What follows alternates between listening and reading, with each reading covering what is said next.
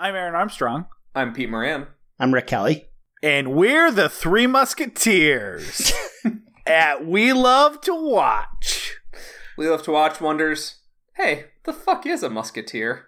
Hey, tell us Shorty, come here, I'm trying to blow her back out, walking funny for the gear. Tell me that you want me, that's the shit I always hear. I got three bitches on me like the Three Musketeers.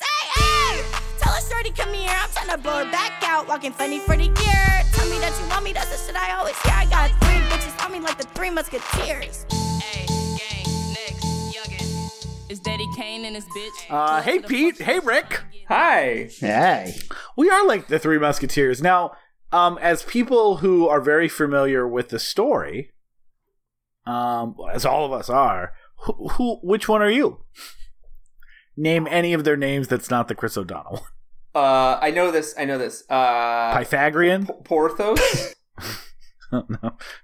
Ergo? Aramis. Aramis? Mm-hmm. Are you guys looking at your notes? Famous. No, I'm going off the top of my head. I would never. Famous do Amos that. is the last one, right? Got it. And then Chris O'Donnell plays, I believe, Dario Argento. No, he plays Famous D'Artagnan, and the only reason I remember that is because I kept referring to him as Fartagnan, because he stinks. He does stink. But yeah, where We Love to Watch, we're a movie podcast. We pick a theme. We do movies over the course of that month around that theme. And if we remember, we can compare and contrast. And we're in our third week of Disney back in the action, where Disney in the late 80s, early 90s had a renaissance, not just in animation, but in their live action movie division. And one of those areas that they sort of put all their marbles was in kind of a mini action genre. They had other ones, which we've talked about both as episode coverage and during this month, like sports and animals. And we're kind of charting their big hit that they had with Honey, I Shrunk the Kids back to when they kind of lost the thread again pretty quickly after that with some action movies that didn't quite work out. So this is our third week. We've done two really good movies. I think Honey, I Shrunk the Kids, Peter and I both enjoyed quite a bit, although maybe not an all-time classic for us. The Rocketeer, very different story. Definitely one of the, I think, peak examples of live-action 90s Disney. Hopefully that's what we said about it. We haven't recorded it yet, but I have watched it, and it fucking rules. That is what I will say about it when we good. get to That is what we have happened. said last week. We'll say for us recording this. And now we're on a time where it actually takes a little bit of a turn. It takes a sharper turn than my memory of this movie, where this is just not very good. But I thought it was better. This is maybe one of the first times I can remember where I rewatched a movie that I gave kind of a nostalgia Letterboxd rating based on having seen it a few times as a kid, and that Letterboxd rating upon rewatch got murdered. It went from what did you give it before? Yeah, 4 stars. Yeah, I mean, I like this movie quite a bit.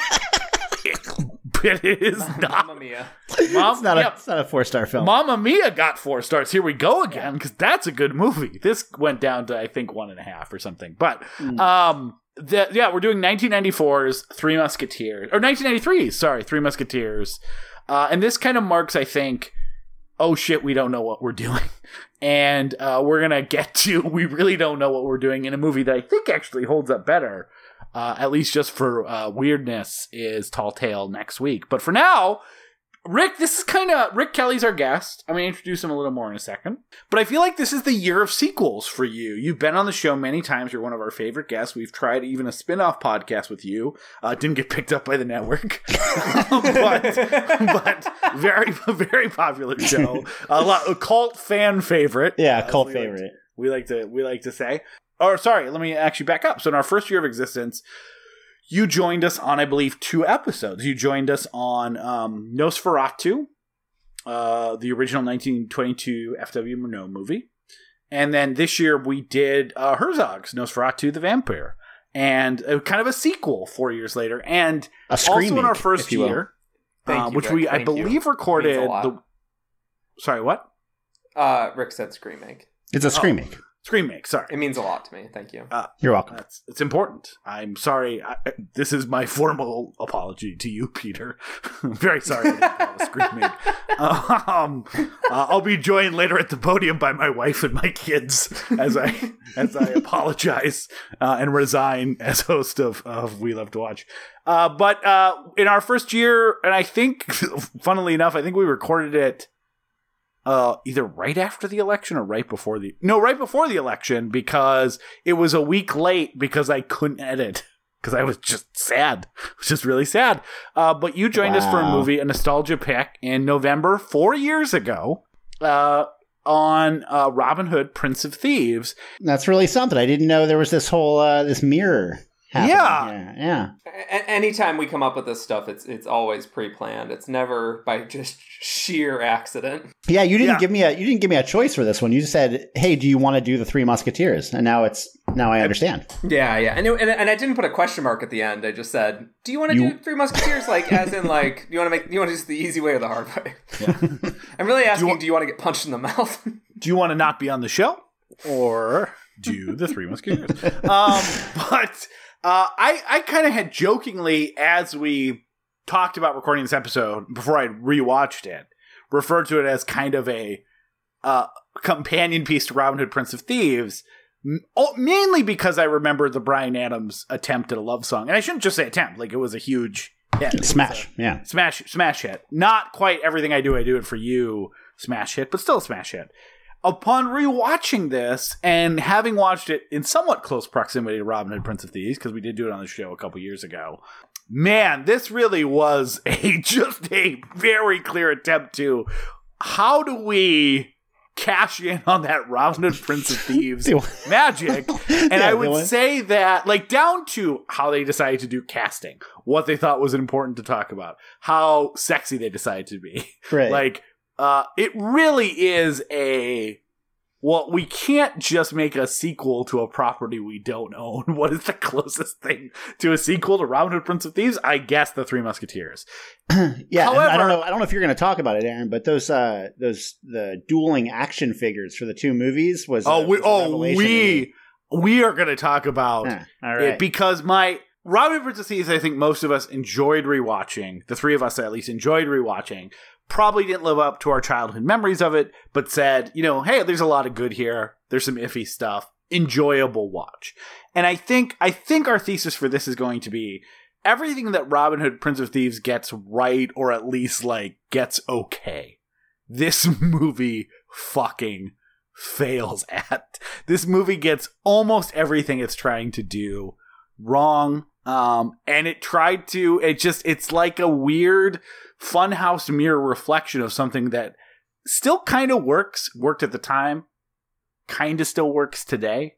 And this is just, oh boy, guys, like, this is like so much worse than I remember. And I do want to talk about the action figures, because I kind of want to compare, like, here's what Robin Hood did, and here's what Three Musketeers tried to do to emulate that, and how funny it is it fails at every single one of those things.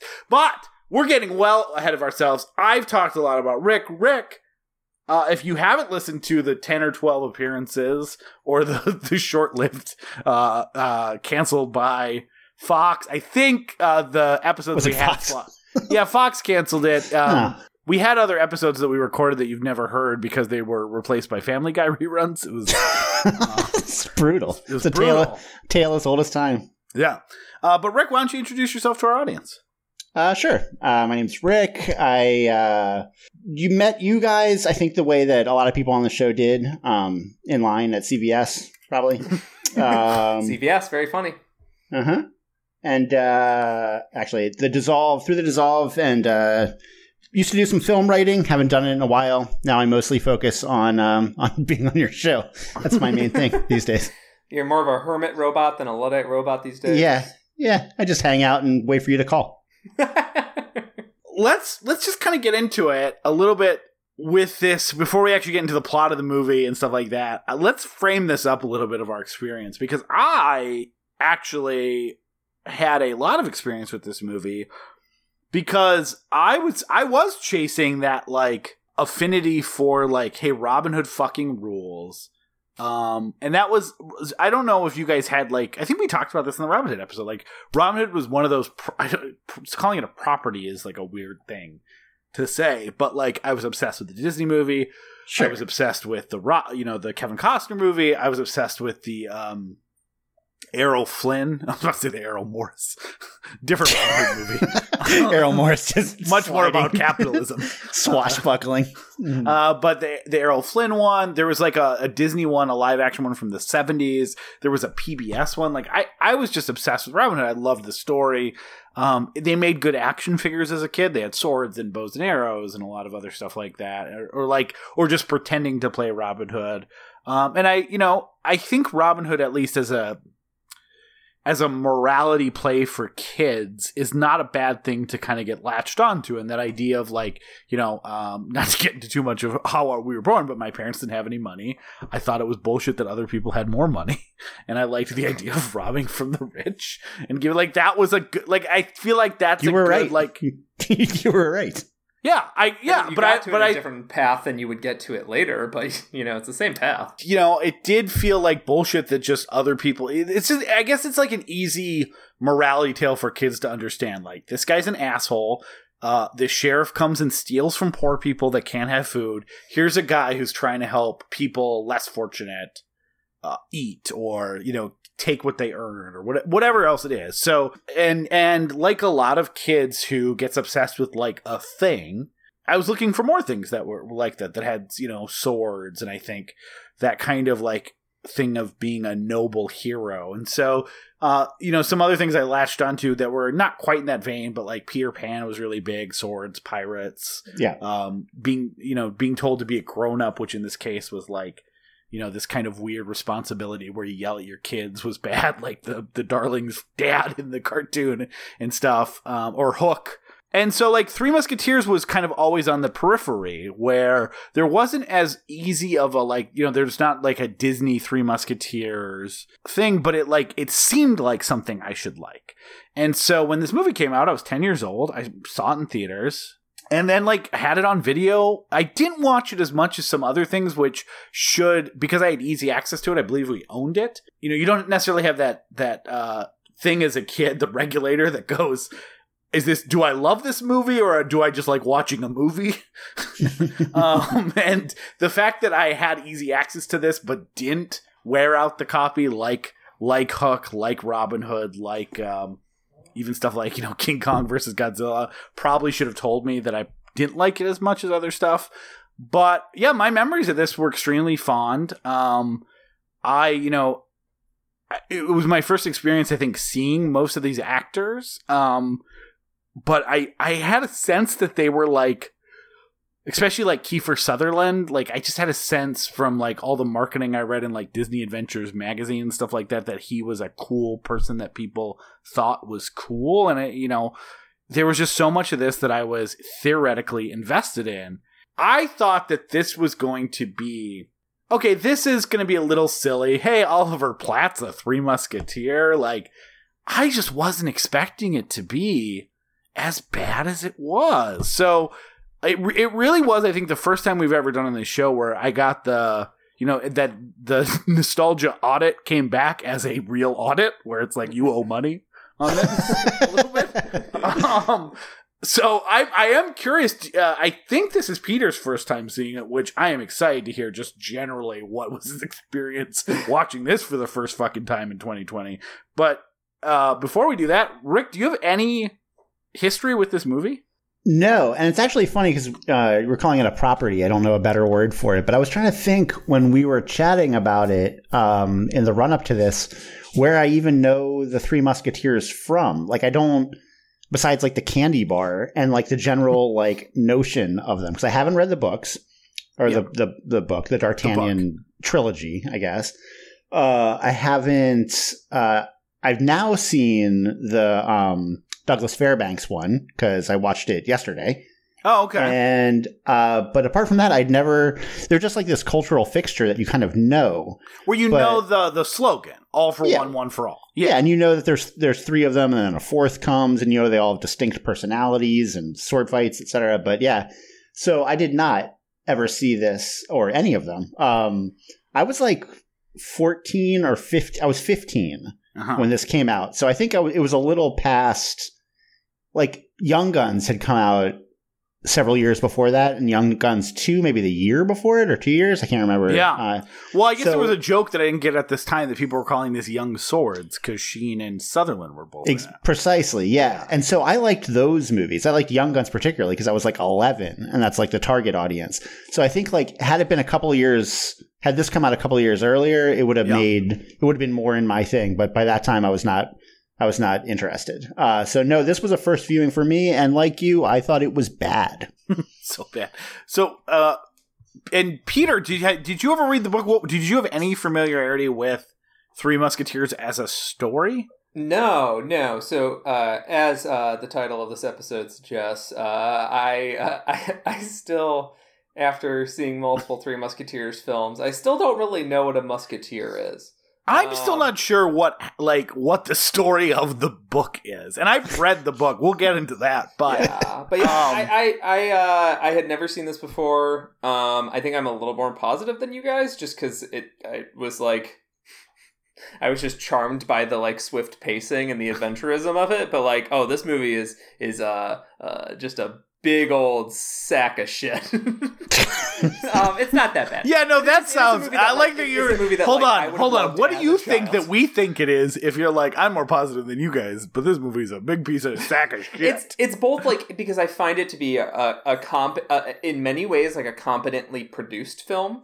Like, I don't think that. The Michael Kamen score is lovely. The photography is at times very beautiful. A lot of the fights, like the sword fights and like the scale of the fights is actually pretty good for what is, it doesn't obviously have the directness of like, other period pieces, but it is supposed to be a family film. So obviously it's not going to be this like bloody rousing adventure, but like, I don't know. I was mostly charmed by the overall production and, certain character dynamics, but like, all of that stuff does not matter a wink when the main character is this void of smug charm that just like devours everything around him, and the movie refuses to lay groundwork for the most important relationships in the whole fucking movie. Like it's a movie that I have a lot to admire about it, but it's all kind of like stuff that is irrelevant. It's like a very pretty house that's falling over. Yeah, I would have. I really wish I had gotten a chance to see the Richard Lester version. And there's a sequel to that, Three Musketeers, Four Musketeers, that came out in the 70s. I actually Which is saw canonically correct. Okay, it's there's 4 of them. Okay. Yeah, that was confusing as a 10-year-old. Like, why is there this 4th one on all the covers? Three Musketeers and their friend, and their traveling companion. It's like that fucking Mr. Show sketch.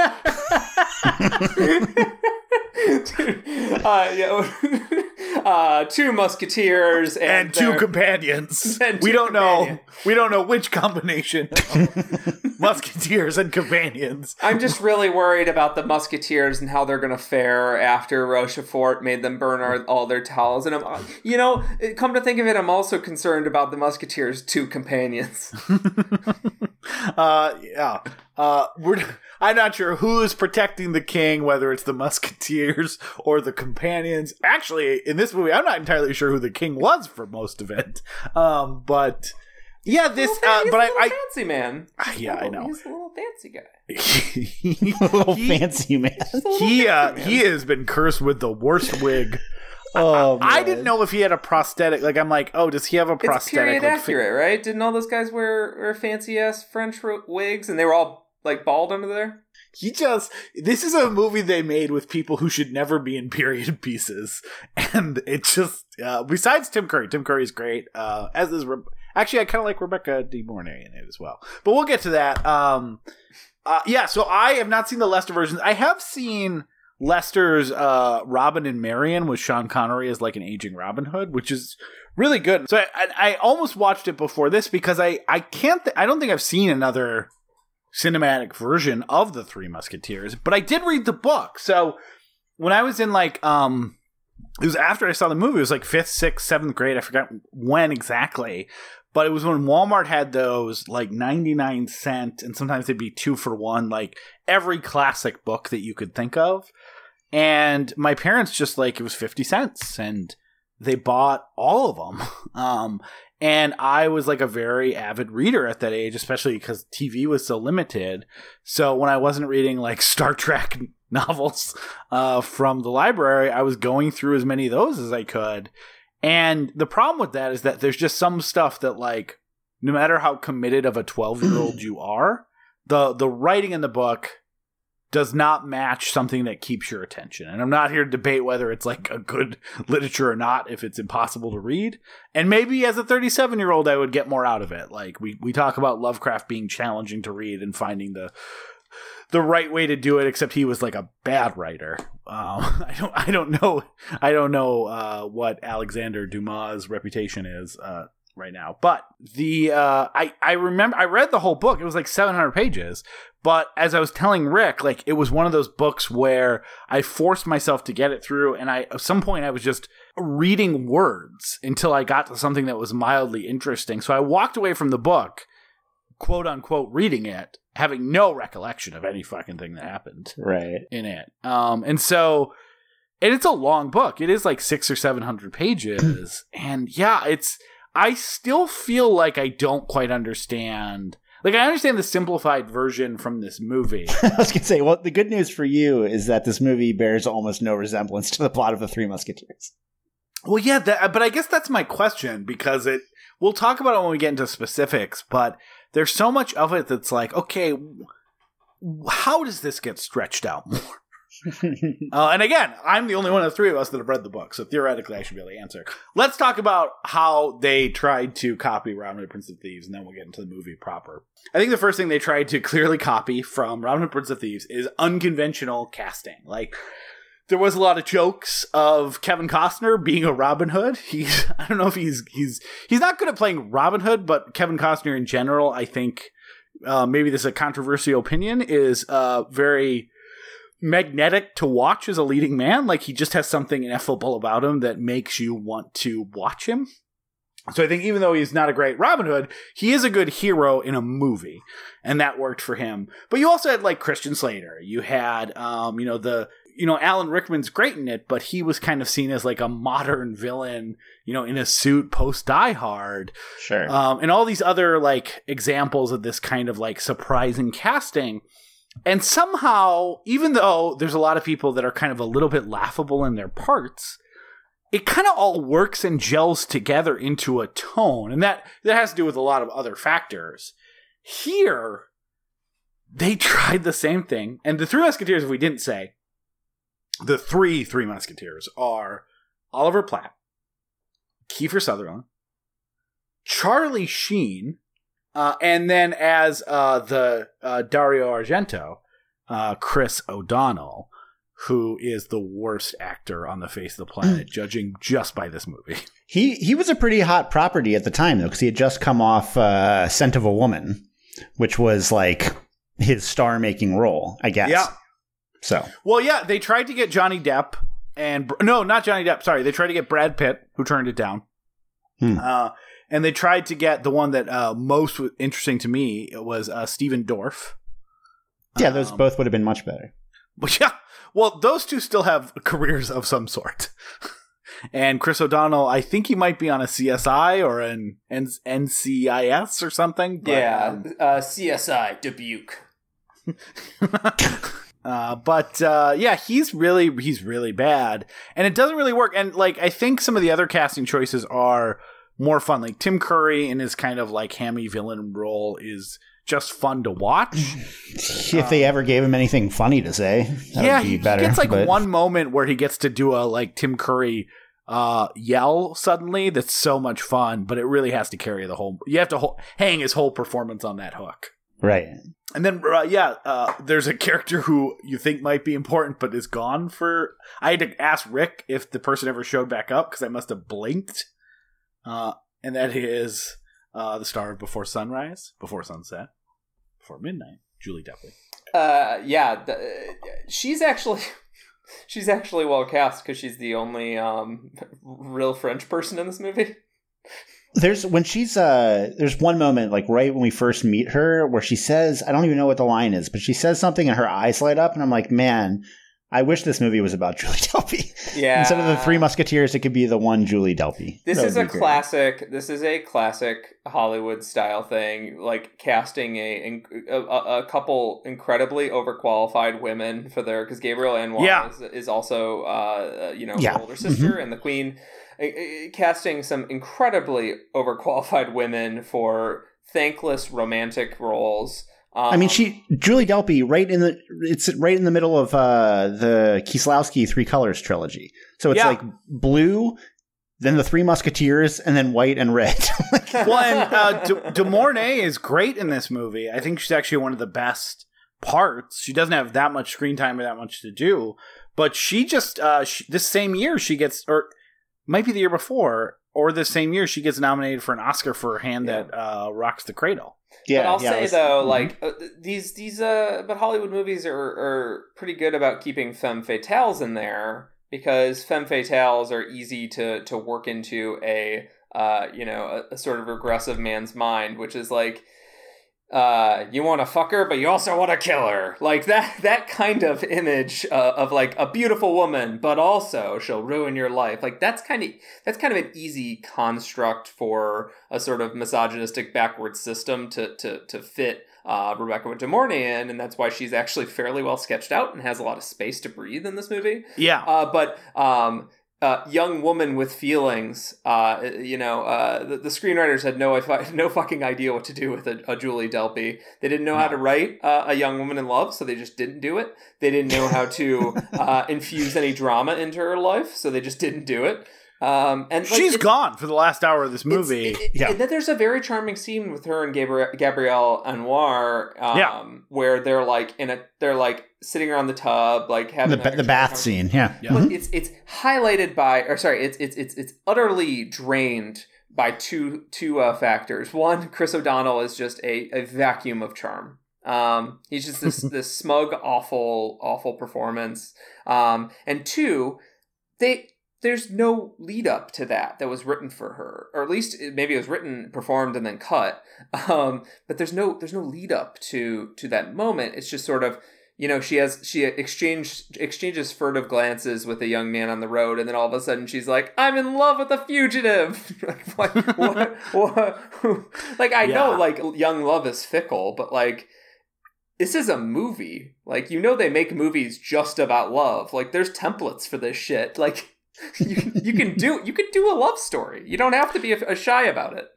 Yeah, 100%. But that's the other thing. Like this, so this movie, like Robin Hood Princess of Thieves, is trying to action and edgy up the content as well as the cast, right? So Robin Hood Princess of Thieves, we've talked about it a lot. Was that they don't have the dumb? I shouldn't say dumb. I like it in the actual thing, but they don't have what they considered a relic of a lesser time part where he dons a goofy disguise and wins the tournament.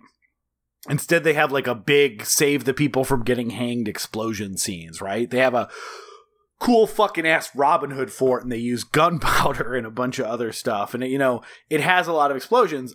I have to imagine that the Alexander Dumas novel, Three Musketeers, set in the 1600s, did not quite have this many explosions.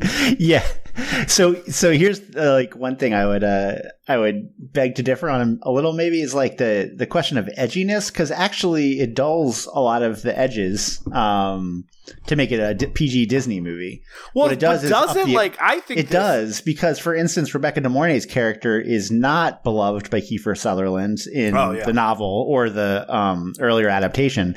She actually is only with him for his money, and then he hangs her and leaves her dead from a tree, but she survives and swears vengeance on him. It's more like that. God, here they make it. She sounds sweet. Yeah, here they make it like a very, very different relation. So it's kind of like that, but they do throw in the explosions. That's what we get instead. Yeah, I do mean faux edginess. I don't think casting Kiefer Sutherland and Christian Slater on your movie is actually an edgy choice. Right. But it's a lot of explosions, but why this movie does it worse is that it worked in Robin Hood because they have a central, like, and also as part of this, the characters are always snipping at each other and stuff like that. You know, they have a little more of that 90s, like, we're friends, but we're dicks to each other all the time. It's partially an output of buddy cop movies. It's partially an output of the Bart Simpsonification of youth culture, right? Like, this sort of taking the little snipes at each other. There's a few different sort of inputs that you can see pretty clearly here. Like, this is a buddy cop movie. This is also a, like, 90s, like, hey man, isn't Rochefort a type of stinky cheese? Like that. Or or a buddy bro, like outlaw thing, a la Young Guns, right? Yes, like that. Yeah. But why it fails, I think, and this may be really specific, but it's just that kind of like trying to adapt the same type of novel while missing why one novel or adaptation of a story was able to succeed where one wasn't, is that Robin Hood works, I think, for a lot of that stuff because they have a base of operations.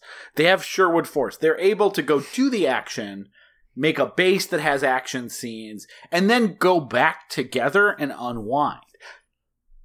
Though in this movie they do mention a Musketeers headquarters, which sounds like they were trying to, like, hey kids, this Christmas, make sure you tell your parents to pick you up the Musketeers headquarters. Like, it bends. We'll get to that. But I think that is a central problem in what they were trying to replicate, because part of even a buddy cop movie, Peter, where do they go, they do their crazy, they chase the bad guy, they talk him off from committing suicide a la Lethal Weapon, and then they go back to unwind at their base to kind of talk about what happened at the police station. That is a central part of the type of dynamic they're trying to create here. The problem with the Three Musketeers is that they probably should have had the Musketeer base, because they're just always on the run. They're always on the run, and like the seconds they get at like some bar or something like that, they're always separated because they're all trying to relax after having to fight together. It misses that part of, like, you need a place to unwind if you're going to create this dynamic.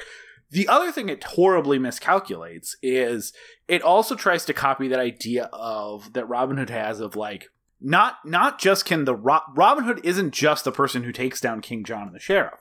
He inspires people.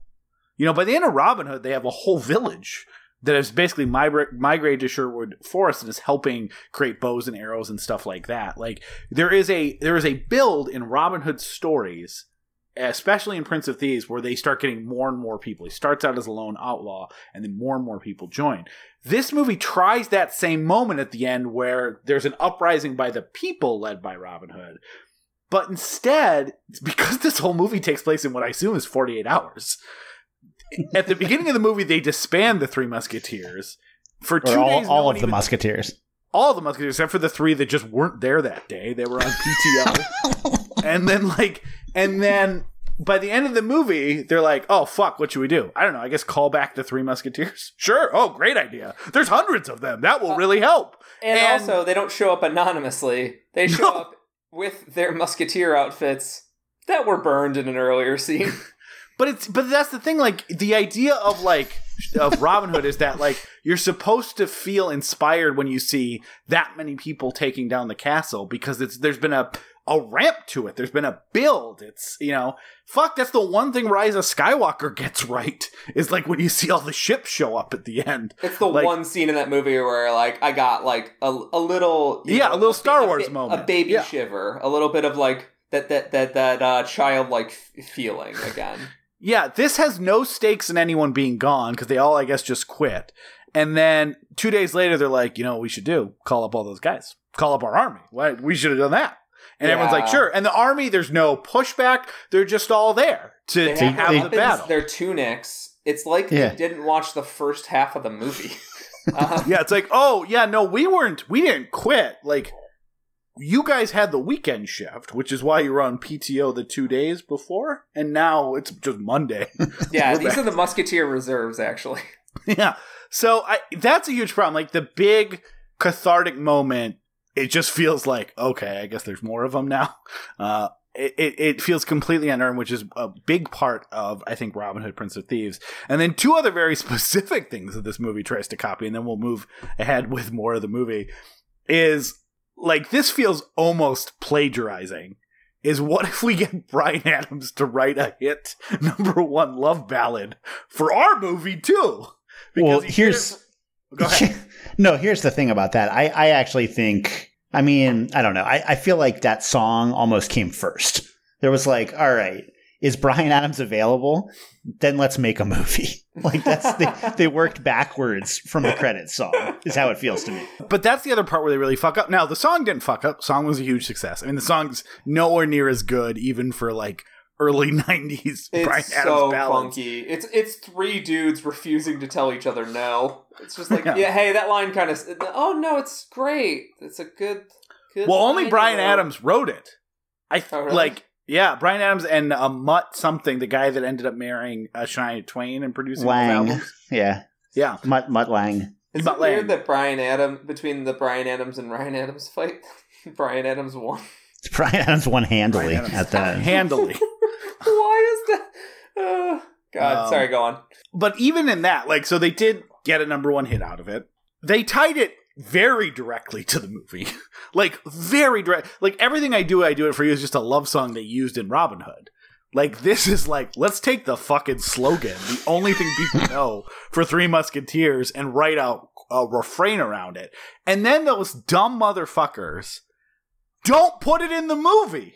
They put it as people are leaving. Everything I do it for you isn't fully in the movie till the end, but they keep working the song in and like the music, the instrumentation in throughout. Well, the original title of that song though was "Everything I Do for You Because I'm Robin Hood." Robin Hood's theme.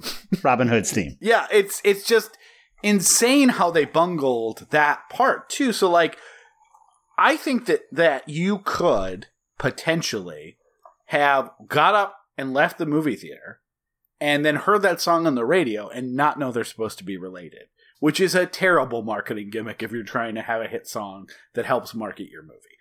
And the last thing I'll say, and I just think this is a microcosm of everything wrong with the two, and Rick, you're going to have to tell me if this was a thing for you. So, any good movie that's supposed to appeal to kids is supposed to have fucking action figures and playsets.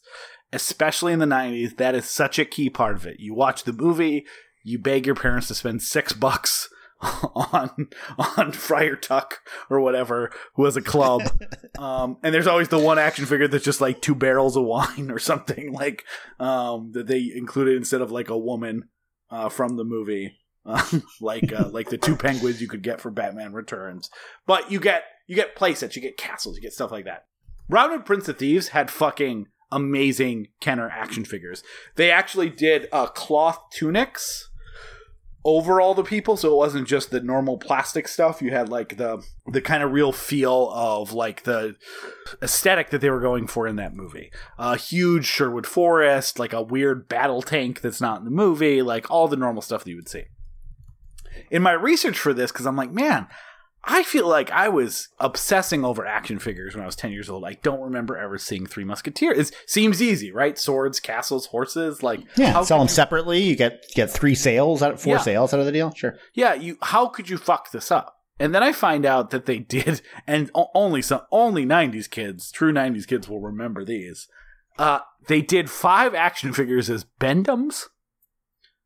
If you don't know what a Bend-Em is, it's just a piece of rubber that looks like your favorite character's been in a terrible accident, and it has no like accessories, but you can't take off the sword, just connect it. Yeah. And you could theoretically bend them into different poses, except what happened is that you'd move the arm slightly, and then it would, over a course of about 5 seconds, move back to the starting position. Yeah, I associate them almost entirely with wrestling. Yeah. And their default pose was if they had got crushed by a grand piano while trying to make a snow angel. And I think that just shows how much mistakes they made in trying to copy Robin Hood, Prince of Thieves. They even have a weird dark arts prison dungeon that's a little bit too graphic for the audience they're going after. God, right? That was the part when I said when like because Robin Hood was Prince of Thieves. I feel like this got PG because of Disney. That part where that guy gets crushed in the Iron Maiden is horrifying.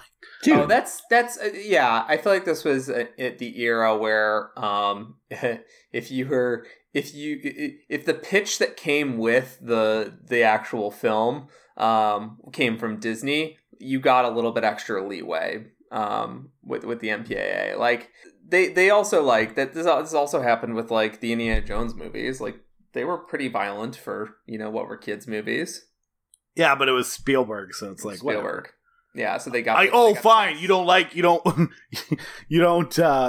the R rating? Well, I guess just invent a new rating. Yeah, you're gonna invent the a new Spielberg rating? story is a little more complicated than what I said, but you get the drift. Is like, oh, this actually pretty violent movie. Yeah, but you intended it as a kids movie, so carry on.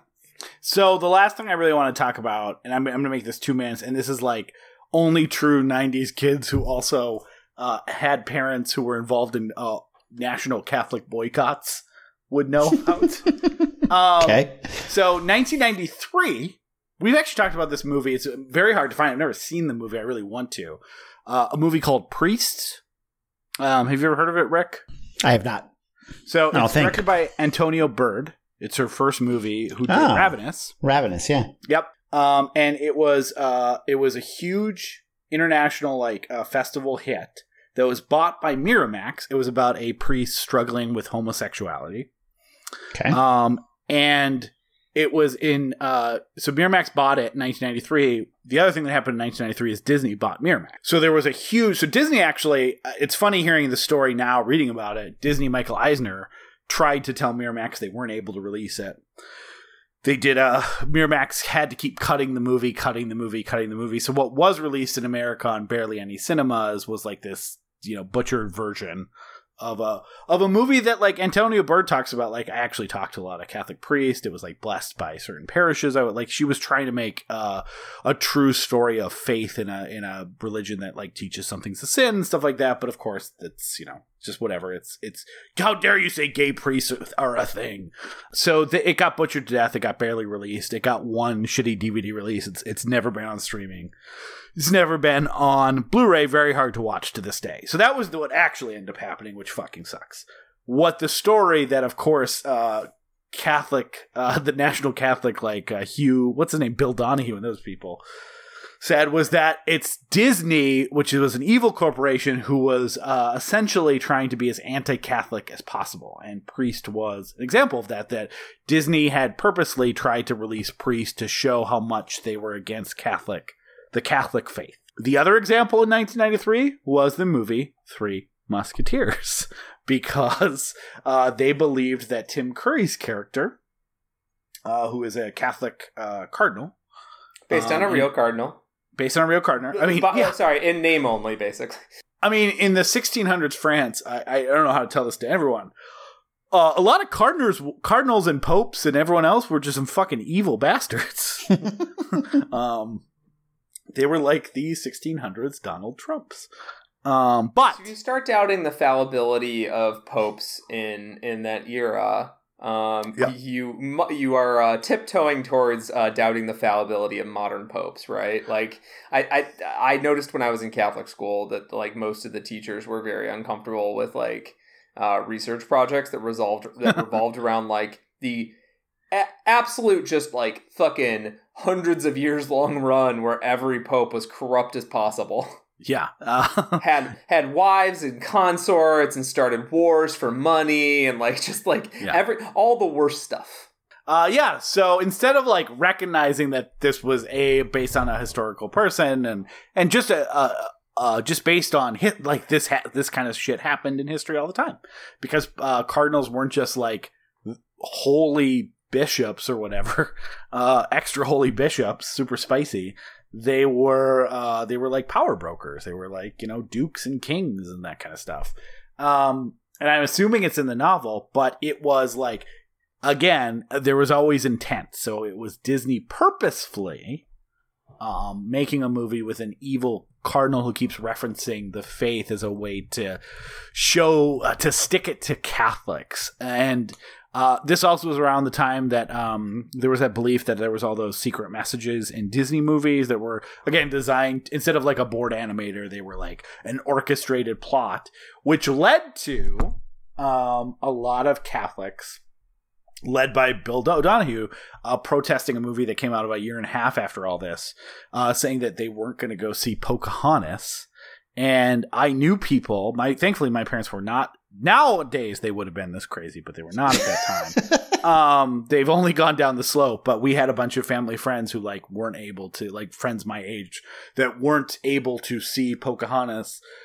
It was talked about, I remember, in like homilies at church about that, you know, maybe we should think twice about supporting Disney, who's clearly been on a anti-Catholic tirade. And the two movies that really sparked that were Three Musketeers and Antonio Bird's Priest. And that is incredible. Yeah.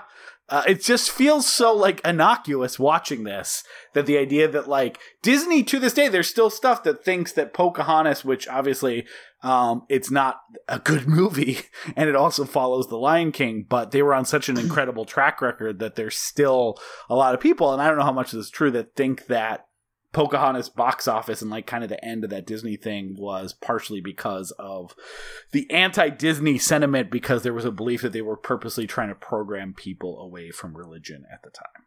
I just missed this entirely. That's like all new to me.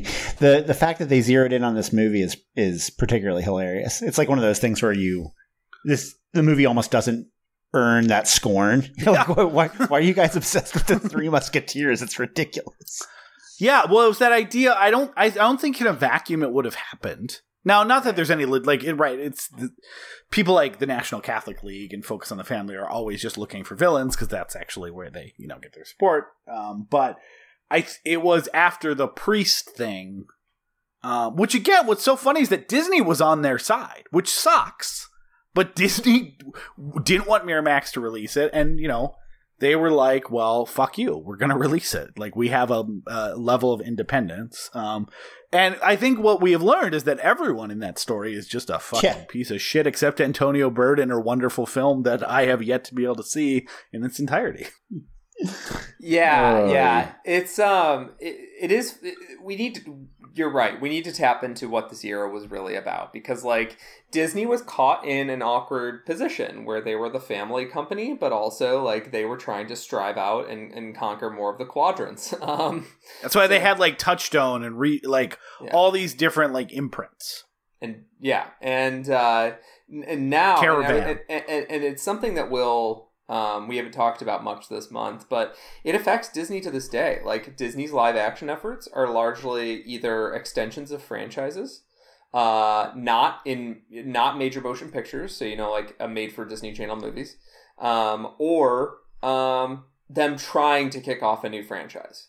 So like John Carter, right? Like, that was them trying to kick off and create a new franchise at a time when like it seemed like they didn't have a whole lot going on the live action movie current. But like, they don't make movies in the Rocketeer, Three Musketeers, Honey, I Shrunk the Kids kind of molds. They just don't. They make all of their big sort of four quadrant style family movies are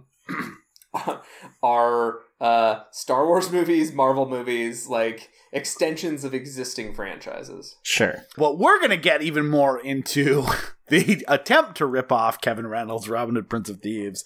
Are you guys ready to keep talking about Charlie Sheen's piety, but still kind of wants to fuck if he gets a chance in 1993's The Three Musketeers? Yeah. Saddle up.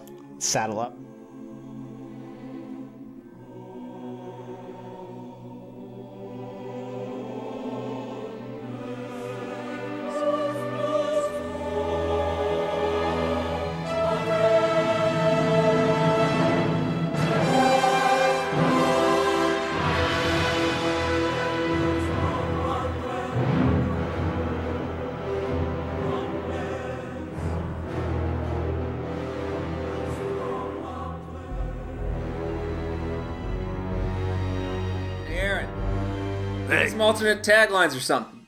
Three Musketeers. Please don't count the people on the poster. If you're... Because, guys, did you know there's 4? Whoa. Yeah, no, there's 3 Musketeers and 1 Musketeerette. In training, right? What do you call like a trainee Musketeer? A not Musketeer. If you had asked me before rewatching this movie, what's a Musketeer? And said, otherwise I'm gonna burn down your house, I would be recording from a pile of cinders. Because I still don't know. Okay, they so they're protect. They're like the King's Guard. They're the King's Guard, but they're like also like a fraternal order. Like, are they like Freemasons? Are they Templars? Look, here's what I know. They both quit very easily with almost no fight, even though there's way more of them than anyone else. And 2, when asked to rejoin, they're like, yeah, sure. I mean, I kept my tunic. Also, you know what they don't have? Muskets.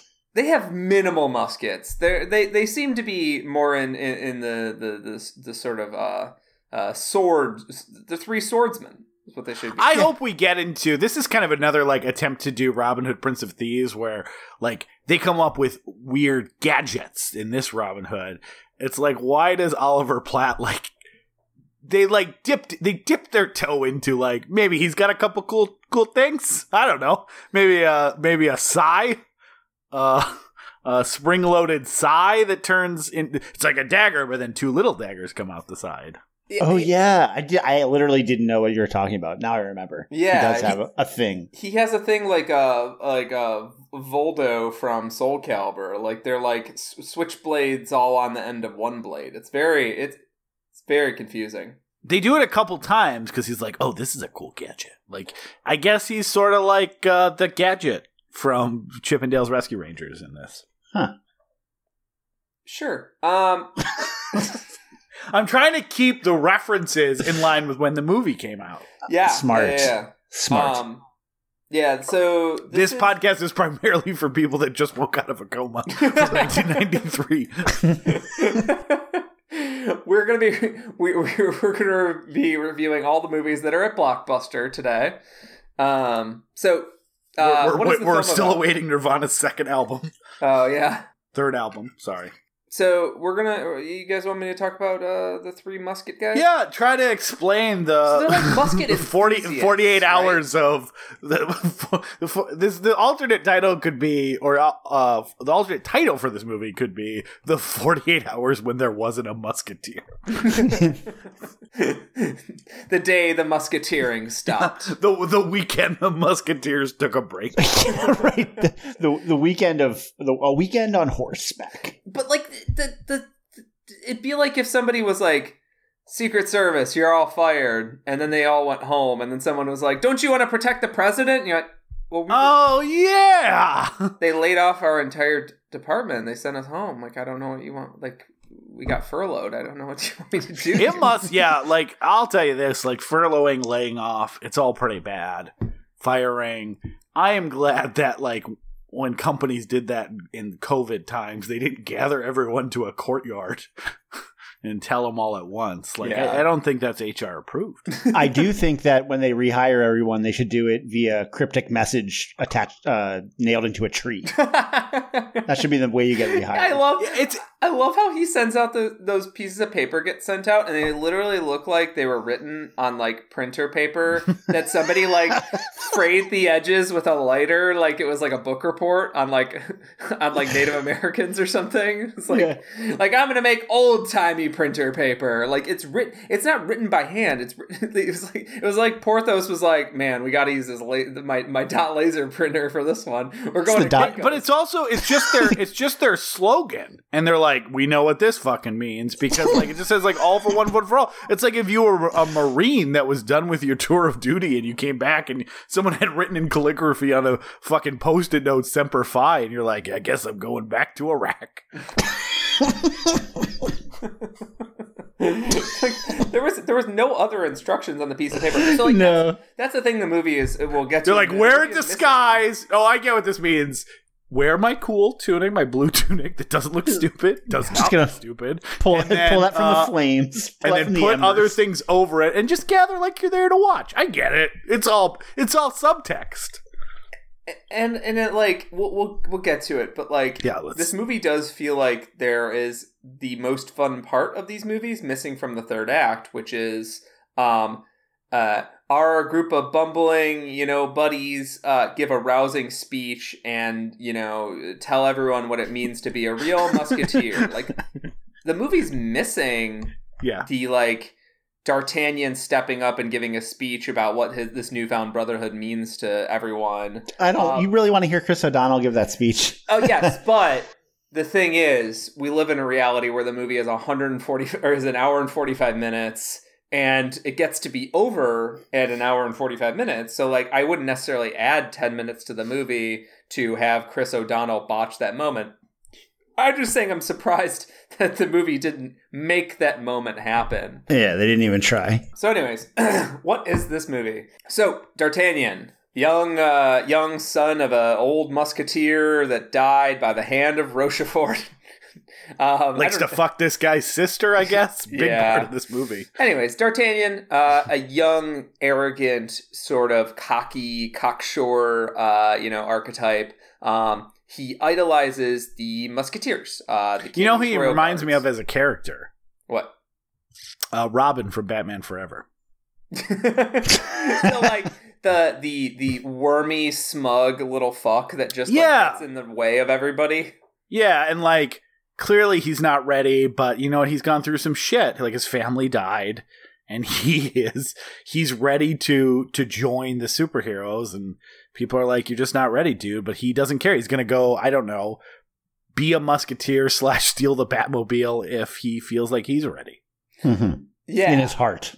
In his heart, yeah. So he is essentially, I don't know, he's come of age or whatever. He's decided that it's finally time to go join the Musket Boys. And we're introduced to him being a smug little fuck. He kissed a girl, and the girl's brothers are, trying to avenge her honor, and they're going to be chasing him throughout the movie. It's really not important. I don't know why I mentioned it. It is the final moment, though. Like, we're finally going to beat up that guy's... Literally hundreds of people are going to fuck up this guy whose sister kissed Chris O'Donnell. Like, it's the final, I don't know, like, chord that the movie strikes. Yeah. That's the triumph. Yeah. Because the movie rests its laurels on bad jokes. So the movie needs to end on one of those bad jokes to be consistent. So anyways, D'Artagnan goes off. At the same time, seemingly that day, Rochefort and Cardinal Richelieu, who are vying for the crown of France, the France crown. They As seen in the television show The Crown, possibly? I've never seen it. Possibly. I mean, I think that one's about the English crown, so this would be France crown. They're in this whole milieu. They're in it too. Yeah, for sure. So anyways, Rochefort and Cardinal Richelieu are doing villainous shit, and they know that the Musketeers stand in the way of them taking over the crown. They have the muscle, but they need to disband the Three Musketeers so they have easier access to the crown, and they can, quote unquote, protect the king themselves. Really, they're planning a coup. The Musketeers immediately give in. In an almost Game of Thrones like moment where you're like, oh, the hyper honorable group of soldiers immediately acquiesce to the demands of a tyrant. That's all right. Well, actually, the one thing that I think is interesting that hopefully the book pays off in some way or is part of the book is that, like, if one of you stands against me, I'm going to hurt all of you. So it's that seems like it probably should have had some sort of factor later on when Three Musketeers stand against him, but to be clear, it does not. The movie is not well constructed. But anyways, they all give up immediately like a bunch of wusses. They burn their tunics. They throw in their swords. That fact is irrelevant. And then D'Artagnan arrives and he meets these sad 3 remaining musketeers who are, you know, sort of in hiding, who are sort of lamenting the loss of their brotherhood. And he challenges them all to a fight, sort of the movie establishing his arrogance and his rashness. And he essentially gets roped in with a fight. The actual battle lines get drawn. He gets roped in with a fight with these 3 musketeers, once he realizes who they are, against the cardinal. They go on the run to try and reveal the plans of the cardinal to the king. Well, Chris O'Donnell gets captured and overhears the plans. Yes. Ultimately, his capture isn't super important, other than it brings in the Rebecca De Mornay character, who is I'm just going to use the actors' names. It's Kiefer Sutherland's ex-wife, ex-lover, and she has a bit of the plans. She has the sort of the confession almost from Cardinal Richelieu that he's a traitor. They decide, okay, now that we've intercepted these plans that were supposed to go to the King of England, it's a treaty with England that would essentially it was all part of Cardinal's plan to overthrow the throne and then establish this treaty with England so that the Cardinal could kind of shore up his strength and end this war. And so the Musketeers say, fuck that.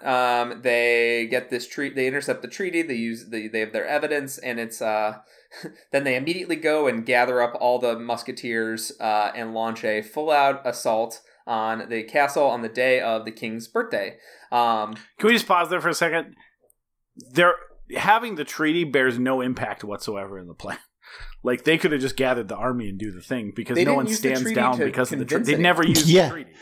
Well, what does happen is that apparently the war continues. So it's really the story about how the 3 Musketeers make sure that there's no peace with England, right?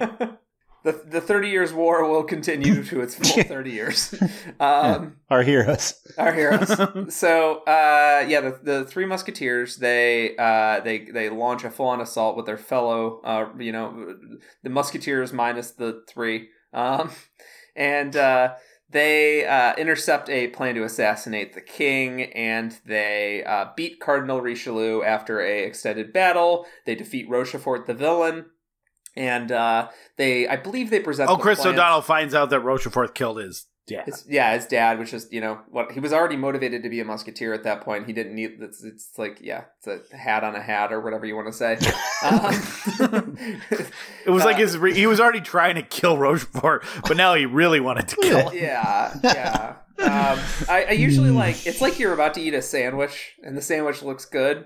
And then someone's like, that sandwich killed your dad. And I'm like, well, I'm definitely eating it. You realize, based on this interpretation, the plot of this movie could have been they meet Chris O'Donnell, they go tell the Musketeers when they come back on vacation, like, hey, what if instead of disbanding, we go fuck all of them up? And they go, yeah. And then they do that. Because that's, like, they don't need any of the other stuff, because the same thing would have happened. The king, though, and they are able to use that treaty to sort of prove the Cardinal's mischievousness, but he admits to it, right? He's like doing his whole plan. The failed assassination attempt leads to the Cardinal just kicking in his coup. Yeah. And the king immediately knows what's going on. Also, the king should have been a little bit fucking suspicious that the Cardinal was like, your personal bodyguards that are only there to defend you? What if we fired all of them? Yeah. And used my army? I sent them home. They were not chill. They couldn't hang. They were saying, actually, bro, like, I hate to be the one to tell you this, but they were saying actually that, like, you're not like a good king. Like, so I hate to be the bearer of bad news, bro, but like, for real, it's fine. We're gonna get you out tonight. We're gonna get you new bodyguards. Sorry, I have bodyguards for you. They all serve me though, so they're gonna be your bodyguards now. Is that cool? And the king was like, dope. There's also a scene where he's like, oh yeah, you heard all those things? We're trying to fuck the queen, and I'm trying to kill you and make the make a treaty with England? Absurd! Victor heard a lot of crazy things about me. This is like the conversation when he questions him for disbanding his bodyguards without talking to him first, and he's like, "Oh, you're right. This does sound pretty silly. All these random things that I've never mentioned you're bringing up." God. Yeah. So, they win. And then also, I sometimes I forget things in the recap, and it's actually somewhat indicative of the movie. Chris O'Donnell was in love with the Queen's sister, and I guess they're in love now. I mean, I think they have a flirtatious, but there's no again, the ending cap isn't him kissing Julie Depley. It's him getting once again accosted by this lady's brother who wants to beat him up, but now he's got the entire contingent of musketeers to help him. Yeah. That's that guy's been following. He's been following him the whole movie. It's ridiculous. So ridiculous. It's which is crazy because they don't move. That's again my criticism. They just stay in the surrounding area for the whole fucking movie. He's just separated from him by a bunch of vendors selling chickens at all times. No matter where they go, there's always a guy selling a chicken in between them. This movie is actually just a secret chase movie where he's the protagonist trying to get the villain, Chris O'Donnell. Yeah, right. This movie's silly. So Charlie Sheen, we didn't mention much in either our previous discussion or the recap. He is not in this movie that much. And he's definitely, he has one little Charlie Sheen moment at the beginning when they're doing the introduction of all of them, where he's because he's the faithful one who doesn't like death and prays for people, and that's his character thing. My guess is it was a bigger thing in the novel. But he's barely in any of the fights. The fights are almost all Chris O'Donnell, Oliver Platt, and Kiefer Sutherland. Do you guys know why Charlie Sheen is barely in this movie, even though he's first billed? Cocaine problem? Great guess, but wrong in this particular case. Sex worker problem? Great guess, but wrong in this particular case. Alcohol plus sex worker problem? Great guess, but wrong in this particular case. He couldn't or wouldn't do the stunts? Great guess and pretty close actually. They made Who's Oliver Platt, a half man in the woods. they made all of our Four Musketeer leads go through 8 weeks of basic of sword training, and Charlie Sheen couldn't attend because he was shooting Hot Shots Part 2. Honestly, during the better use of his time. That's a funny movie. That's a great movie. Yeah. Even better than the first one. Sheen. You made one good choice. It's funny that their reaction to that was, "Oh, I guess you won't be in the movie, really." Then, well, I mean, he doesn't need to be in that many scenes when he has the line, "A man of God or a man of gold."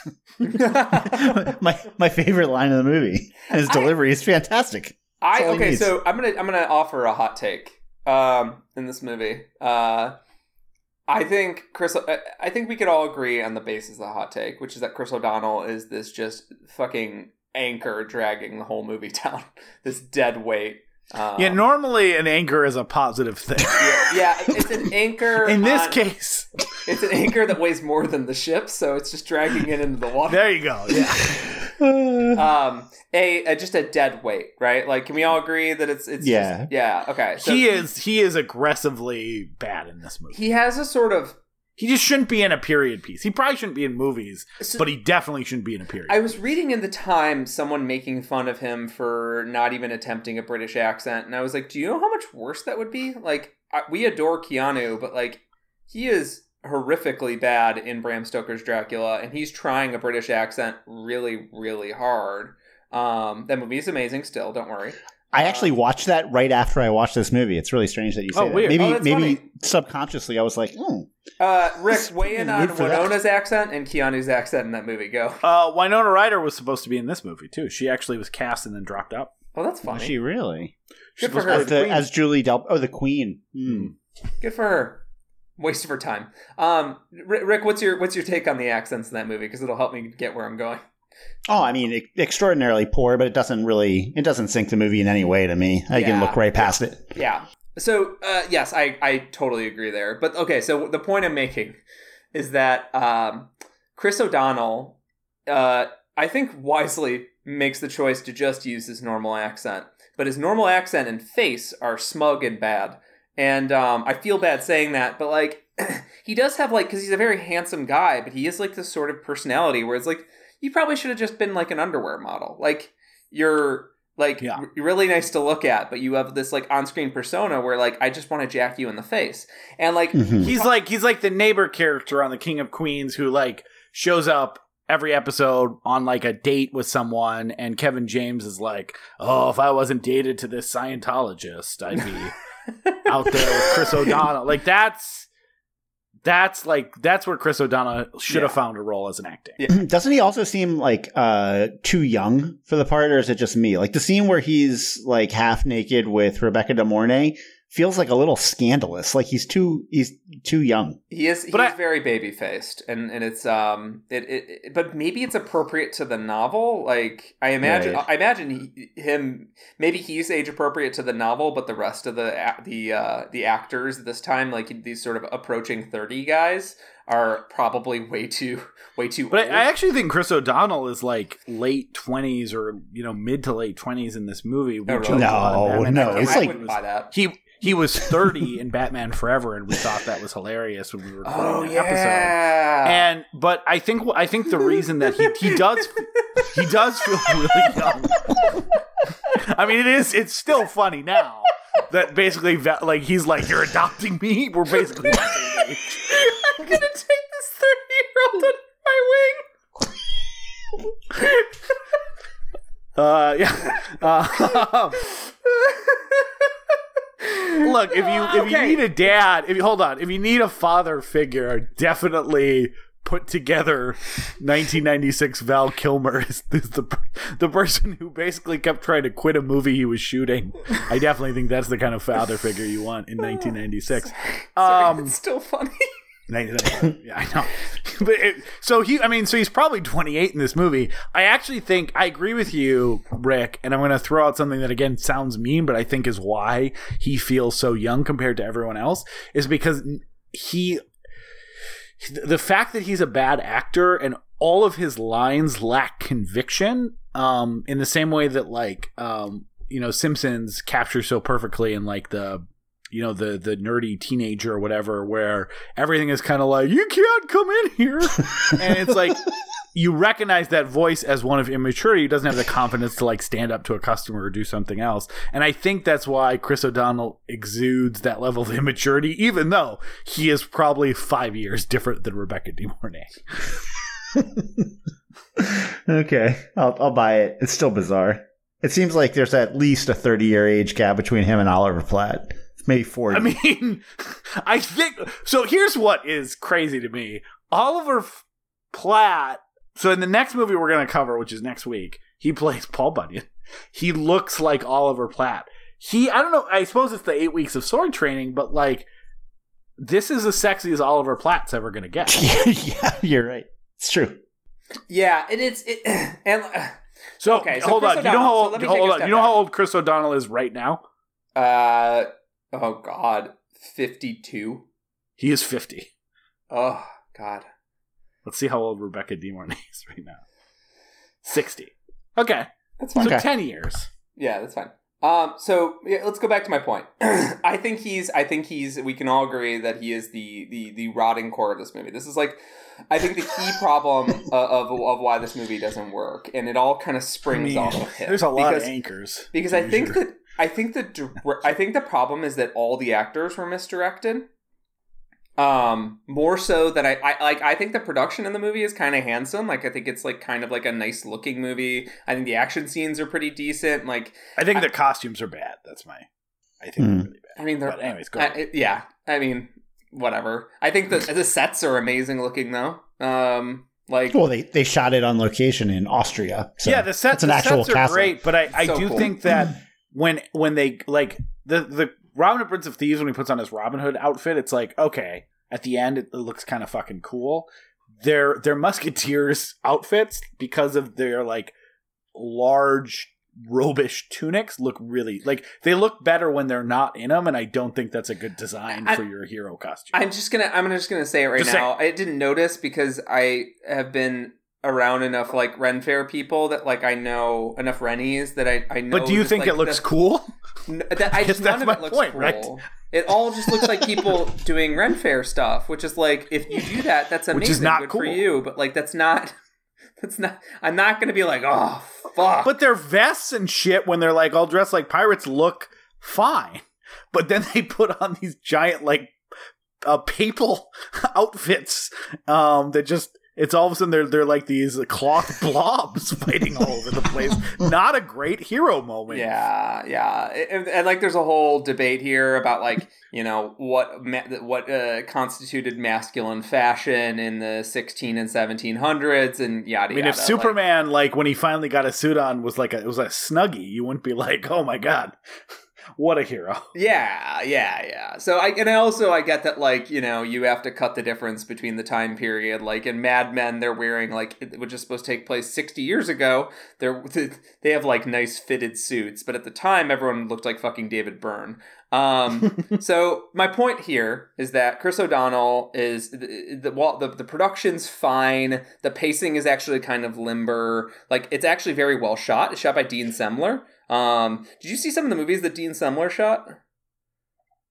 Young Guns is one of them. But he shot Dances with Wolves, Apocalypto, so two beautiful period pieces, like gorgeous to look at. I don't love Dances with Wolves as a movie, but you can't deny it's beautiful. Mad Max 2, which is a gorgeous movie. And he also shot another, just I think, cinematographer. Yeah, another cinema, wonder. Super Mario Brothers, as well as Razorback. So Dean Semler knew how to shoot a movie, is my point. My guess is he's from Australia. He is an Australian DP. There's Mad Max 2 was his first huge thing. Yeah, that and Razorback were my first two clues. Yeah, Razorback rules also, and that's a gorgeous movie. But anyways, I'm saying the movie is actually like I think somewhat well produced. I think the problem resides in entirely with the script and how the actors were directed. Because I think the direction's shitty. Nobody ever zeroed in any of the characters on what they actually were. So every character is flailing about in the scene between this sort of awkward faux hip modernity and awkward like community theater Shakespeare production. And the way the dialogue just veers wildly between like, you know, snappy, modernized dialogue, I'm putting that in air quotes, and actual, like fancy boy flourishes, like, it's sort of fancified, like, it just completely emotionally ungrounds you with anything you're doing, and, like, the only time that, like, I felt emotionally connected is when, like, Kiefer Sutherland was yelling, like, protect the king, like, because that is a line reading that, like, he can nail. They couldn't fuck it up in the script, and I felt something. I felt excited, but like so much of the line readings is like Oliver Platt saying like, "God, I love my work." You're like, I'm a pirate. What movie am I fucking watching here? Right, is it supposed to be like a hip '90s like retcon of this material, or is this supposed to be like a serious like a dramatic iteration of this? Yeah. Also, Tim Curry's like chewing the scenery and doing his Tim Curry stuff. This should be like exactly what he's there for, right? Like his cardinal should be just like devouring everything in sight, and they just leave him so stranded. You're like, come on.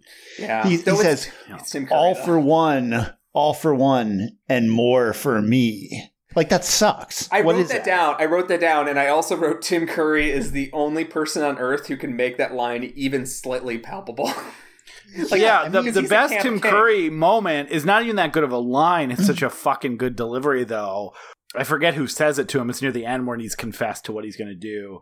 And he says, I think the king says, over my dead body. And he, like, does that great Tim Curry, like, malevolent scream almost. And is like, that can be arranged, which is a cliche of a line, but he gets every bit of that. Like there's only bone left on that line, and it's great. But you want more of those moments. Yeah. It's weird too that like canonically his character doesn't die and becomes a diamond smuggler in Zaire right after this. It's canon. Yeah, it's canon, and he does. I'm surprised that what's the chimp's name? Why doesn't she show up? It's not Coco. I think that's the real chimp. Oh no, Amy. Amy would have helped this movie out a lot. Amy, Martini, Amy, bad ape, Amy. The diamond mines of Zion. It sounded like your Herzog. Actually, it's all coming together. That is like, I don't know when the last time you've seen Congo is, but last year. I watch it almost every year. Great, Tim Curry. You know that Tim Curry's like, what if I deliver every line like I'm trying to yell over an entire plate of spaghetti I've just shoved in my mouth? I just don't know. I don't know if I've ever seen a movie where I'm like, Tim Curry should have been smaller. Like, every time that he's in a movie, good, bad, whatever, I'm like, thank you, Tim Curry, for being just as dialed up as I want, because it wakes me up. Like, because I think this is a movie that actually, it's pretty easy. You guys probably disagree, but like, I think it's pretty easy to actually get like racked into the pacing, because it's a pretty fast paced movie. It's got like some big action sequences. It's only an hour and 45 minutes, which for the amount of like, incident is present is like a lot. Yeah. There's just a lot of incident in the movie for an hour and 45 minutes. It basically takes place in real time, I think. I think it does. And it's paced really quickly. It doesn't let you dwell on any moments too long. But every time the movie stops, you like your brain clicks into place and you're like, oh yeah, Chris O'Donnell is not a talented actor. Or like, oh yeah, they didn't take any time to set up this moment. And like, whenever they slow down, whenever they stop, you have a moment to like actually recognize, like, I don't know how we got here, or I know how we got here, and man, that was a fucking contrived way to get here. And so like, whenever Tim Curry, the movie slows down for Tim Curry to just throw fucking like camp bombs at people, I'm like, thank you so much. Like, this is how I want my movie to be paced. Like, a bunch of escape sequences and then stop everything for Tim Curry to be evil. Like, yeah, but I do think, and this refers back to an earlier point, and kind of, I said that, one of the problems compared to Robin Hood, Prince of Thieves is not having like a base of operations. But I think just not even needing to compare it to that movie, this is like one long chase sequence. The movie even comments on it. Like, they try to arrest them, they defeat them, and then they see them again. They're like, they're not going to try to do this again twice in one day. And that's when they have the sword fight where Chris O'Donnell knocks the guy off the wall, I guess, the stone wall. And then after they're done with that, they get chased again. Like, this movie has, for a movie where they're splitting up and Chris O'Donnell, if you remember, gets captured for part of it, and people are just running around and they're having stuff in bars, and like, I never know where anyone is supposed to be in relation to the King and Tim Curry at any given point. And like, are they in the village? Are they a few towns down? Are they hiding somewhere else? And I think that does pose a huge problem for just a sense of, you're right, like the individual action sequences, like the big explosion carriage like scene is fun in a vacuum, right? But piecing it all together in my head, it's like, what the like? But that's also, why I think Aaron, go ahead. Yeah, it's like, what the fuck happened in this movie? Yeah, what the fuck happened though? The village all like kind of helps them out, right? They like run interference, kind of. But I think they're supposed to be in a different village at some point, because there's that point where it seems like they're just in the same location, and again, in the fourth chase in 20 minutes, they get those arrows from the castle tower, or just maybe just a tower getting shot at them. And they say that the Cardinals' reach must stretch pretty far, which seems to indicate they're far away from where they just were, but like, it's just one big chase. And then the other two are in a forest somewhere hiding, and then they split. Like, it is just a mess of trying to figure out where everyone is supposed to be. Sure. And if you're trying to do like, one of the critical parts, I think, like, that movie's okay. If you want to do a movie that's basically a feature-length chase and action sequences, like, those movies have been done. They've been very successful. We just mentioned a franchise in Mad Max that did one, for example. I know that's kind of the apex of it, but there's a lot of good examples of a movie-length chase. But as we talked about so well in what Mad Max Fury Road does so well is like you always know where everyone's at, where everyone it's crucial. To be. Yeah. It's so crucial to that pace. And this movie, you never know where the fuck anyone is or where they're supposed to be or where they are in relation to anyone else. So it's impossible to enjoy it, I think, even in that level, because your brain just starts going, I don't know whether I want him to go that way. I don't know whether I want him to escape. I don't understand the level of danger they're in. I'm not even sure where they're supposed to be going, because they're sort of meandering around until Chris O'Donnell comes back and is like, hey, I heard about what's happening. They're essentially just meandering around. They don't have a plan. They're just trying to escape the Bishop's guards. And then when Chris O'Donnell's like, hey, I know what the fuck's going on, then they start having a mission. That's an hour into the movie. Yeah. No, that village carriage scene, though, I really didn't know like what the allegiances were. I thought they were helping them, and then they blow up the village. So I was like, oh, I guess I don't know. I just don't know. Yeah, I just don't know about this. I feel like that's my reaction to most scenes in the movie. I was like, yeah, I'm not really sure what's going on. Yeah, I guess there's just going to be more movie now. All right. Yeah. Am I happy that guy died? I don't know. Okay, can I park off literally 15 seconds to talk about how much I love Michael Wincott? He's so good. Rochefort. I feel like he's a character actor that doesn't get a lot of notice, but he has the best voice. Like his voice sounds like everything was filtered through a gravel pit. Like he sounds like he wakes up every morning. He's like, gotta keep my actor voice in check, and then he just like eats cups full of sand. Like he has like actor induced pica or something. I love him. He's sometimes he's the best part of not great movies. Like I don't really love The Crow. I love Alien Resurrection, but he's like super fun. He's like, one of the few parts of the movie I think no one would argue is fantastic. Isn't fantastic. And like he just pops up in these sort of little genre touch points. He's usually pretty much unscathed though by the incompetence of these movies though. And he's 5 years younger than Chris O'Donnell. That's incredible. That's not true. Sorry. Oh. Well, I guess it's literally incredible. It's incredible. Exactly how you meant it. Yes. Yeah, it's not credible. You know what else though? He's in another movie that we've been talking about. I don't believe you. I've been he's in too many times. He's in Robin Hood, Prince of Thieves. He plays Guy of Gisborne. Oh yeah, he's great in that. Yeah, he's perfect. He's also in The Count of Monte Cristo.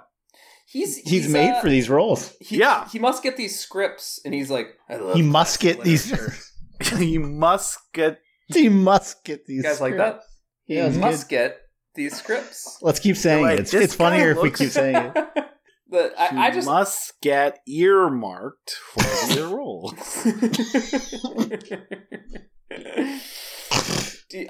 So have we talked about how Oliver Platt is like portrayed as a sort of like a heartthrob and a lady killer in this movie? And a little bit like that. I mentioned that he's unreasonably sexy for an Oliver Platt type, I guess. Like you take a little trip to Lake Placid just a few years later, or as Paul Bunyan 2 years from now, which we'll be talking about next week.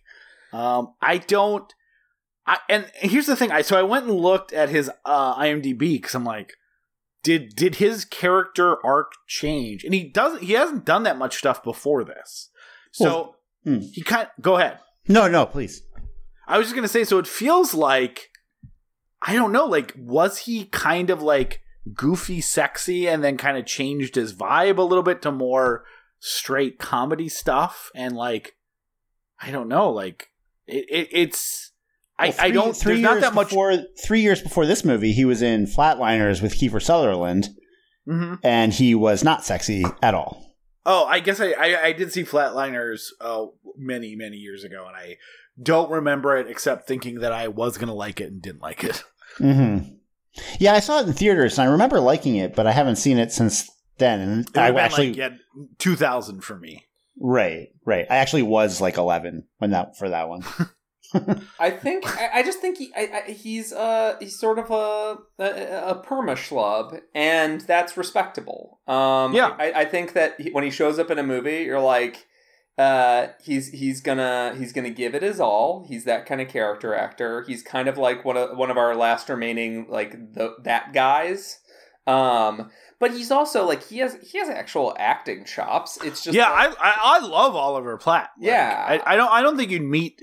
I don't know that many people that dislike Oliver Platt. Like he's so good in. Have you guys seen The Ice Harvest? I think it's called. Yeah. It's a Hitman movie, right? Yeah, the Harold Ramis directed one with John Cusack. He's great in that movie. He's also great on Fargo, the first season. Yeah, he's also in West Wing and like Bored to Death, and like he's kind of he's kind of one of those guys that, like, when he shows up, I'm like, oh, at least seeing season will be fun. Mm-hmm. But it's kind of it's just kind of strange to see like schlubby Oliver Platt, who I love as like the sort of schlub who comes in and is either like, he's got a scheme in his scheme up his sleeve, or he's yeah, my wife left me, okay? Like, he's one of those two guys, right? Yeah. Maybe a combo. I think I'm Bored to Death, he's both of those. And on Fargo, he's as an impending wife about to leave him. Yeah. To Glenn Howerton, I believe. Yes. And it's just very strange to see him in this movie. There is one moment that there's two moments he comes off as very ugly. One, there's this whole wenching scene that we got to talk about like right now. And he does this little dance, and I actually had to turn away from the screen. I averted my eyes. Like I watch a lot of horror movies, and I've recently watched like, I don't know, like a chainsaw going through someone's head, and I was like, hell yeah! But like Oliver Platt doing sort of like Ren Fair dancing, I was like, oh please no, please God no. And then later in the movie, there's a martial artist doing movie kung fu. Oh yeah, I forgot about that guy. And then he does a racist impression of the martial artist, and then kills him sort of Indiana Jones style. Yeah, it definitely is supposed to be an Indiana Jones moment, but yeah, that moment had there's no reason for that to be in the movie. Why is there a martial artist in I don't the movie? know. Because it would be funny to racistly mock him. Because ninjas were cool. This is post Secret of the Ooze, Peter.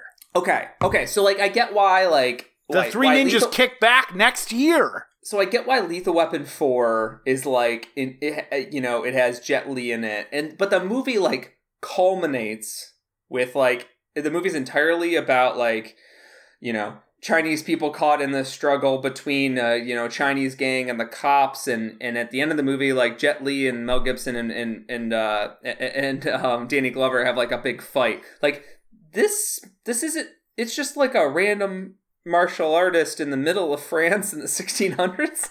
Just like, what purpose is it serving? Like, is she like an international femme fatale? Like, has she also murdered a husband in China? Like, I don't know what it's supposed to be implying. Yeah, that ninjas are cool and racist jokes are hip with all the kids. That is the path of least resistance, now that you mentioned it. Yeah. It's weird. I also I know the answer to this is almost certainly it makes way more sense if you remember reading the book. But the weird thing about him being a musketeer and also a legendary pirate with a reputation feels generously underdeveloped. They just he says he's famous early on, and then later on that pirate ship he goes, "Are you Porthos, the pirate?" And everyone runs away, and he goes, "Told you I was famous." It's like, what? You're like 30 and you've been a musketeer. When were you a pirate?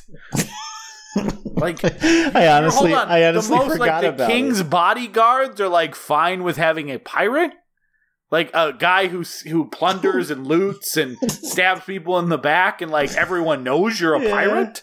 Just seems like a bad idea for an elite bodyguard of the king. I don't know. I'm not hiring. Just feels bad. Pirate Platt. Pirate Platt.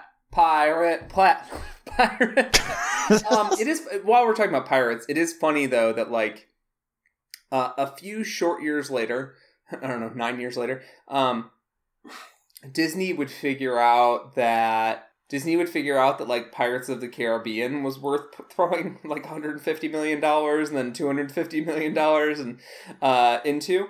And like that movie feels like it's delivering, not to move us towards final thoughts, but that movie feels like it's delivering what this movie promises, which is like high adventure, multiple parties clashing, and like, some silliness thrown in, but like the plot is grounded in actual sort of stakes and drama, and it solves the period problem by having a lot of the actors be British, and the actors that aren't British worked on with voice coaches on how to get like a sort of fun period pirate voice, right?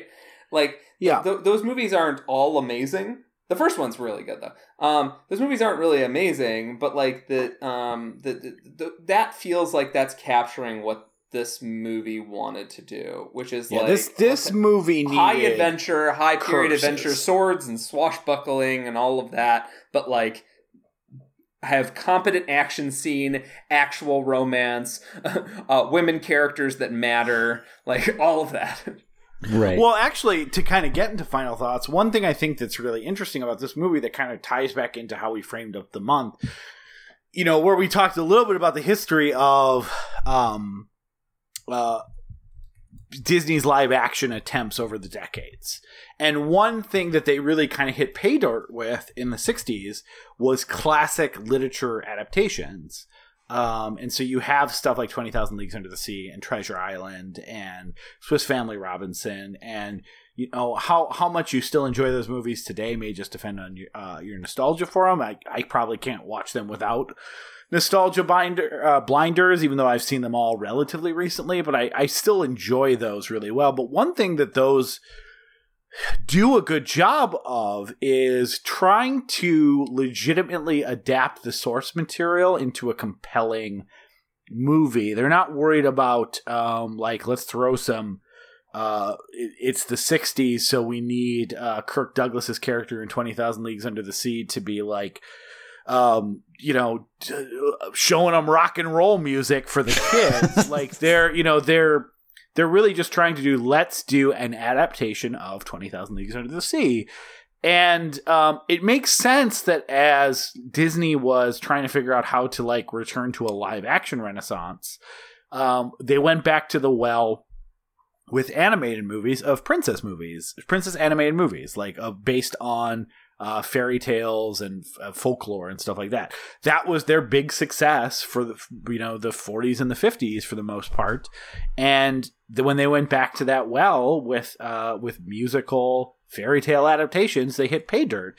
It makes a ton of sense as they're looking for what to adapt next, that they go back to live action literary classics. And this is actually the second one that they did. They did, actually technically it's the third, although they did an adaptation of Kidnapped, which was kind of a co-production that they distributed in the United States with like a European studio. And it bombed at the box office, which is probably why you don't know that there's a 1990 Kidnapped adaptation from Disney or never heard of it before. But they did White Fang with Ethan Hawke, which does lean a little bit into let's get a hip young actor, Ethan Hawke. But I actually just rewatched White Fang about a couple months ago just with my daughter.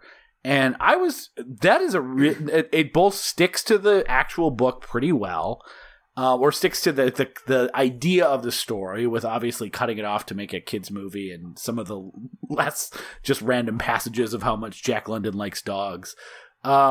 But it's like, it doesn't try to be too hip or edgy. It doesn't try to add coolness to it. It just tries to make an adaptation for White Fang. And it was a box office success, modest, but a success. And it holds up. Like it's still, it's a very enjoyable movie for kids and adults. And I think the mistake they made with Three Musketeers is, as you get further into the 90s, White Fang was 91. They really tried to do that thing that is such a eye-rolling eye-rolling thing for so many movies of the era was, what if we do 90s hip and edgy, which, as Rick rightly pointed out, is not actually edgy. Or hip. It's just, or hip. And so instead of actually, I think, trying to just make an adaptation of the Three Musketeers, which I don't know if it would have been good or not, they tried to repeat the success of what almost feels like an unrepeatable success on accident, which was Robin Hood, Prince of Thieves, but only half-assedly. And instead, I think, may have deprived us, as you mentioned, it has a great budget, the sets are great. They definitely had the ability to what may make a compelling Three Musketeers movie. And instead they just made a, trying to appeal to too much to kids that wanted to do cool ass skateboard tricks and say cowabunga or something like that. And they just made kind of a shitty and forgettable literary adaptation of a classic, or movie adaptation of a literary classic, which actually, you know, again, if you look at their history with these types of movies, they usually do a much better job of. And so I am a little bit disappointed that, well, not only did it not match my memory of it, which was a good movie, but also that it, like, I would have loved to see the White Fang type Three Musketeers movie where you can go back and go, hey, you know, if I want to show my kids or just watch a fun adaptation of Three Musketeers, you know, this is great. And instead, we just kind of got a trying to please no one and everyone, and just kind of a turd, or as Peter said, a huge sack of shit. Rick, Peter, what do you guys got? I mean, yeah, we're all on the same page. It's just kind of you said sack of shit. I would say it's just a wet fart of a movie. Wet fart is maybe more appropriate. Like, I don't think it's the worst movie I've seen, but it is something where you're like, I mean, something. I think one thing that I would add is that you know, we have this vacuum at the center in Chris O'Donnell, which is probably a fatal flaw. But also, they could have just cut out some of the chasing and built up the individual musketeers. We kind of just like meet them, and then there's no real buildup of them or anyone, like you were saying about the women characters. But also, they just have their one thing in this, right? Like Charlie Sheen has his piety, and Oliver Platt has his like lascivious wenching and pirate backstory, I guess. But it all just seems kind of random. And it's like, if you don't have any investment in the individuals, you never really get a sense that they're like fun to be around. And the whole point of this movie is that you want to be, that they should be fun to be around. You know what I mean? And since they're not, it's just a bunch of running around on horses and Chris O'Donnell flubbing his lines. So it's pretty forgettable spectacle. Yeah, but I'm just really quickly, Rick, do you have any affection for some of those 60s Disney live-action adaptations of literary classics, or even like a White Fang? Well, I grew up, I liked Swiss Family Robinson a lot when I was growing up. We watched that one. What were the other ones you mentioned? I don't think I ever saw 20,000 Leagues Under the Sea. Oh, really? I don't think so. I would highly recommend it. Kirk Douglas is really great, and I'm blanking on who plays Captain Nemo, but it's a shit. Pull it up. The other one says Treasure Island. Mm-hmm. I like the book. The movies passed me by, I guess. James Mason played Captain Nemo. Okay. It's good. I mean, I feel like a lot of those, like the like boys' adventure kind of novels and their adaptations weren't stuff that I spent that much time on.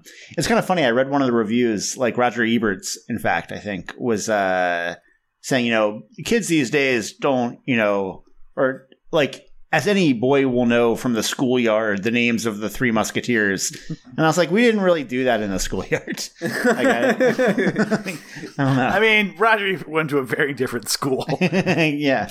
I feel like it's a generational I just saw the thing movie. there. I'm not sure of all their names. Yeah, I feel like I feel like he probably, like, his generation would have known all the members of the Three Musketeers plus D'Artagnan, but like your generation, Rick, would have known all the Ramones in order of penis size, probably. Huh. The answer might surprise you. Click through the link, Rick. Click through the link. But yeah, so Aaron, what are we doing to wrap up? Well, actually, Peter, what I'd like to do stand-up is thank Rick for being on the show. Rick, Oh. thank you for being on the show. Do we- No, thanks for thanking me, Aaron. Yeah, I try. Yeah. care about Rick, you as a I was person. going to thank you in a more intimate manner after this. Really? Yeah, after the episode. Well, Nice. I was thinking more cards and roses, but now I have to have sex with you. Nice. Well, wear a mask. There's still a pandemic going on. Rick, why did someone send you a dozen roses? It's like that's so Peter wouldn't have to have sex with me. And somebody in I think it's a sausage casing with a bikini on it? No, don't look at those.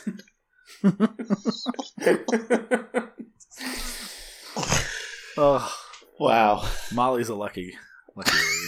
Absolutely. She'll never hear this. So no. I mean, the best part about these shows, this is like, no, our wives don't listen to this. Yeah. Does your wife listen to your guest appearances? Yeah. Does she like them? Does she like us? Because we don't know if our wives like us. Yeah, I would say she's a fan. I don't think she would listen if I wasn't on, but that's how it goes. Oh, well, that hurts a little more.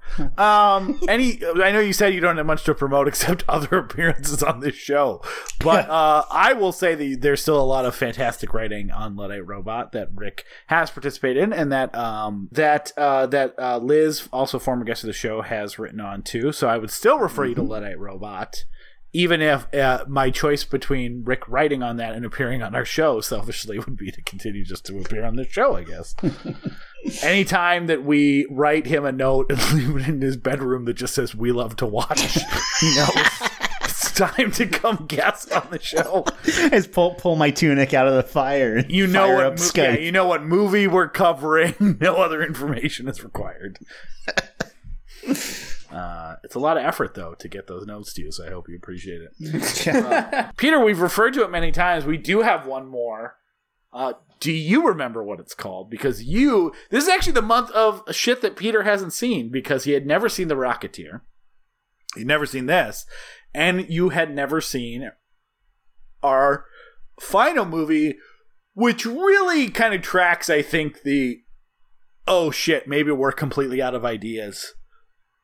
Because it's the next couple years after this that you start getting the Airbuds, you start getting the That Darn Cat remakes. That darn cat.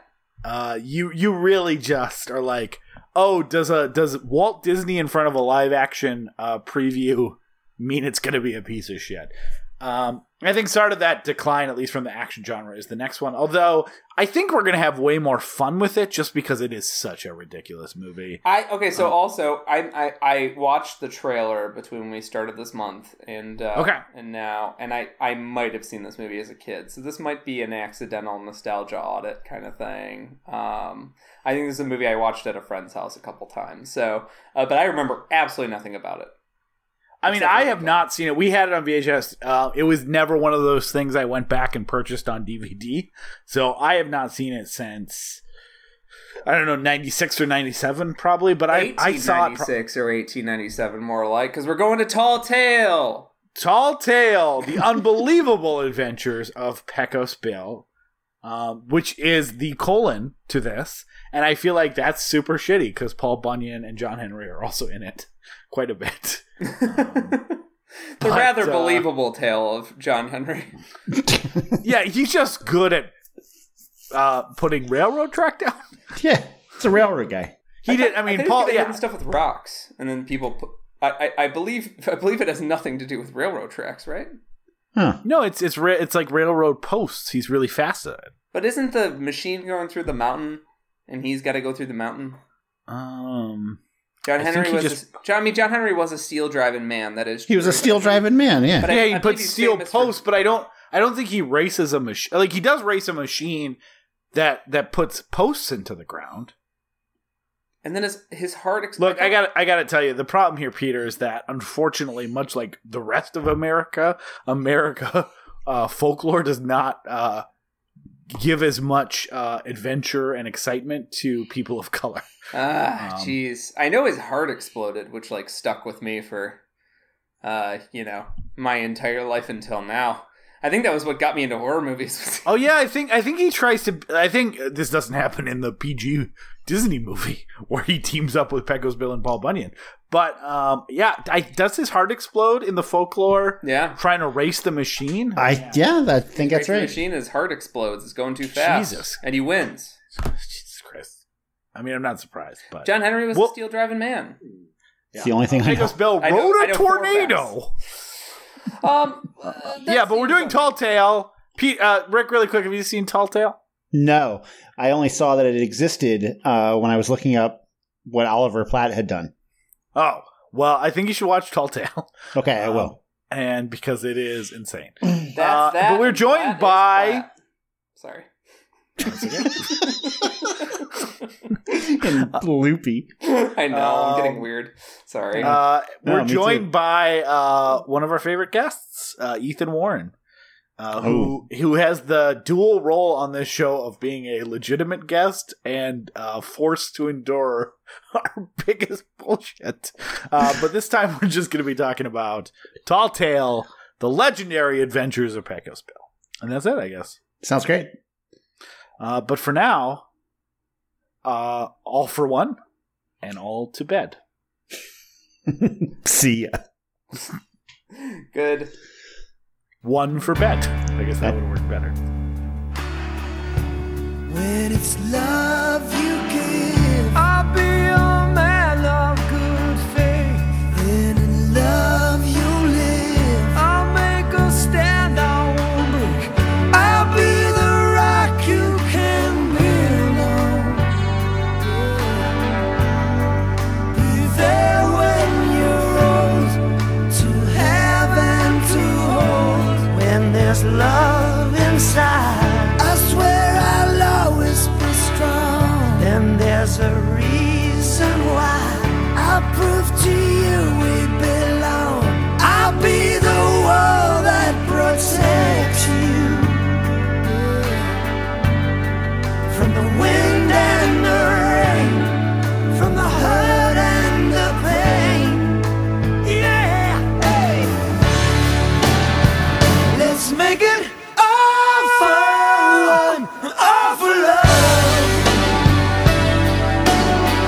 Let the one you hold be the one you want, the one you need.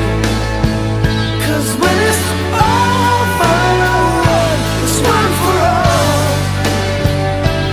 When there's someone that you know, then just let your feelings show and make it all for one and all for love. Thank you so much for listening to We Love to Watch. If you made it to the end, hopefully you liked what you heard today. And if you'd like to hear more, please go to patreon.com/WeLoveToWatch. And if you can chip in a few bucks, that would really help us keep the lights on and keep us moving forward.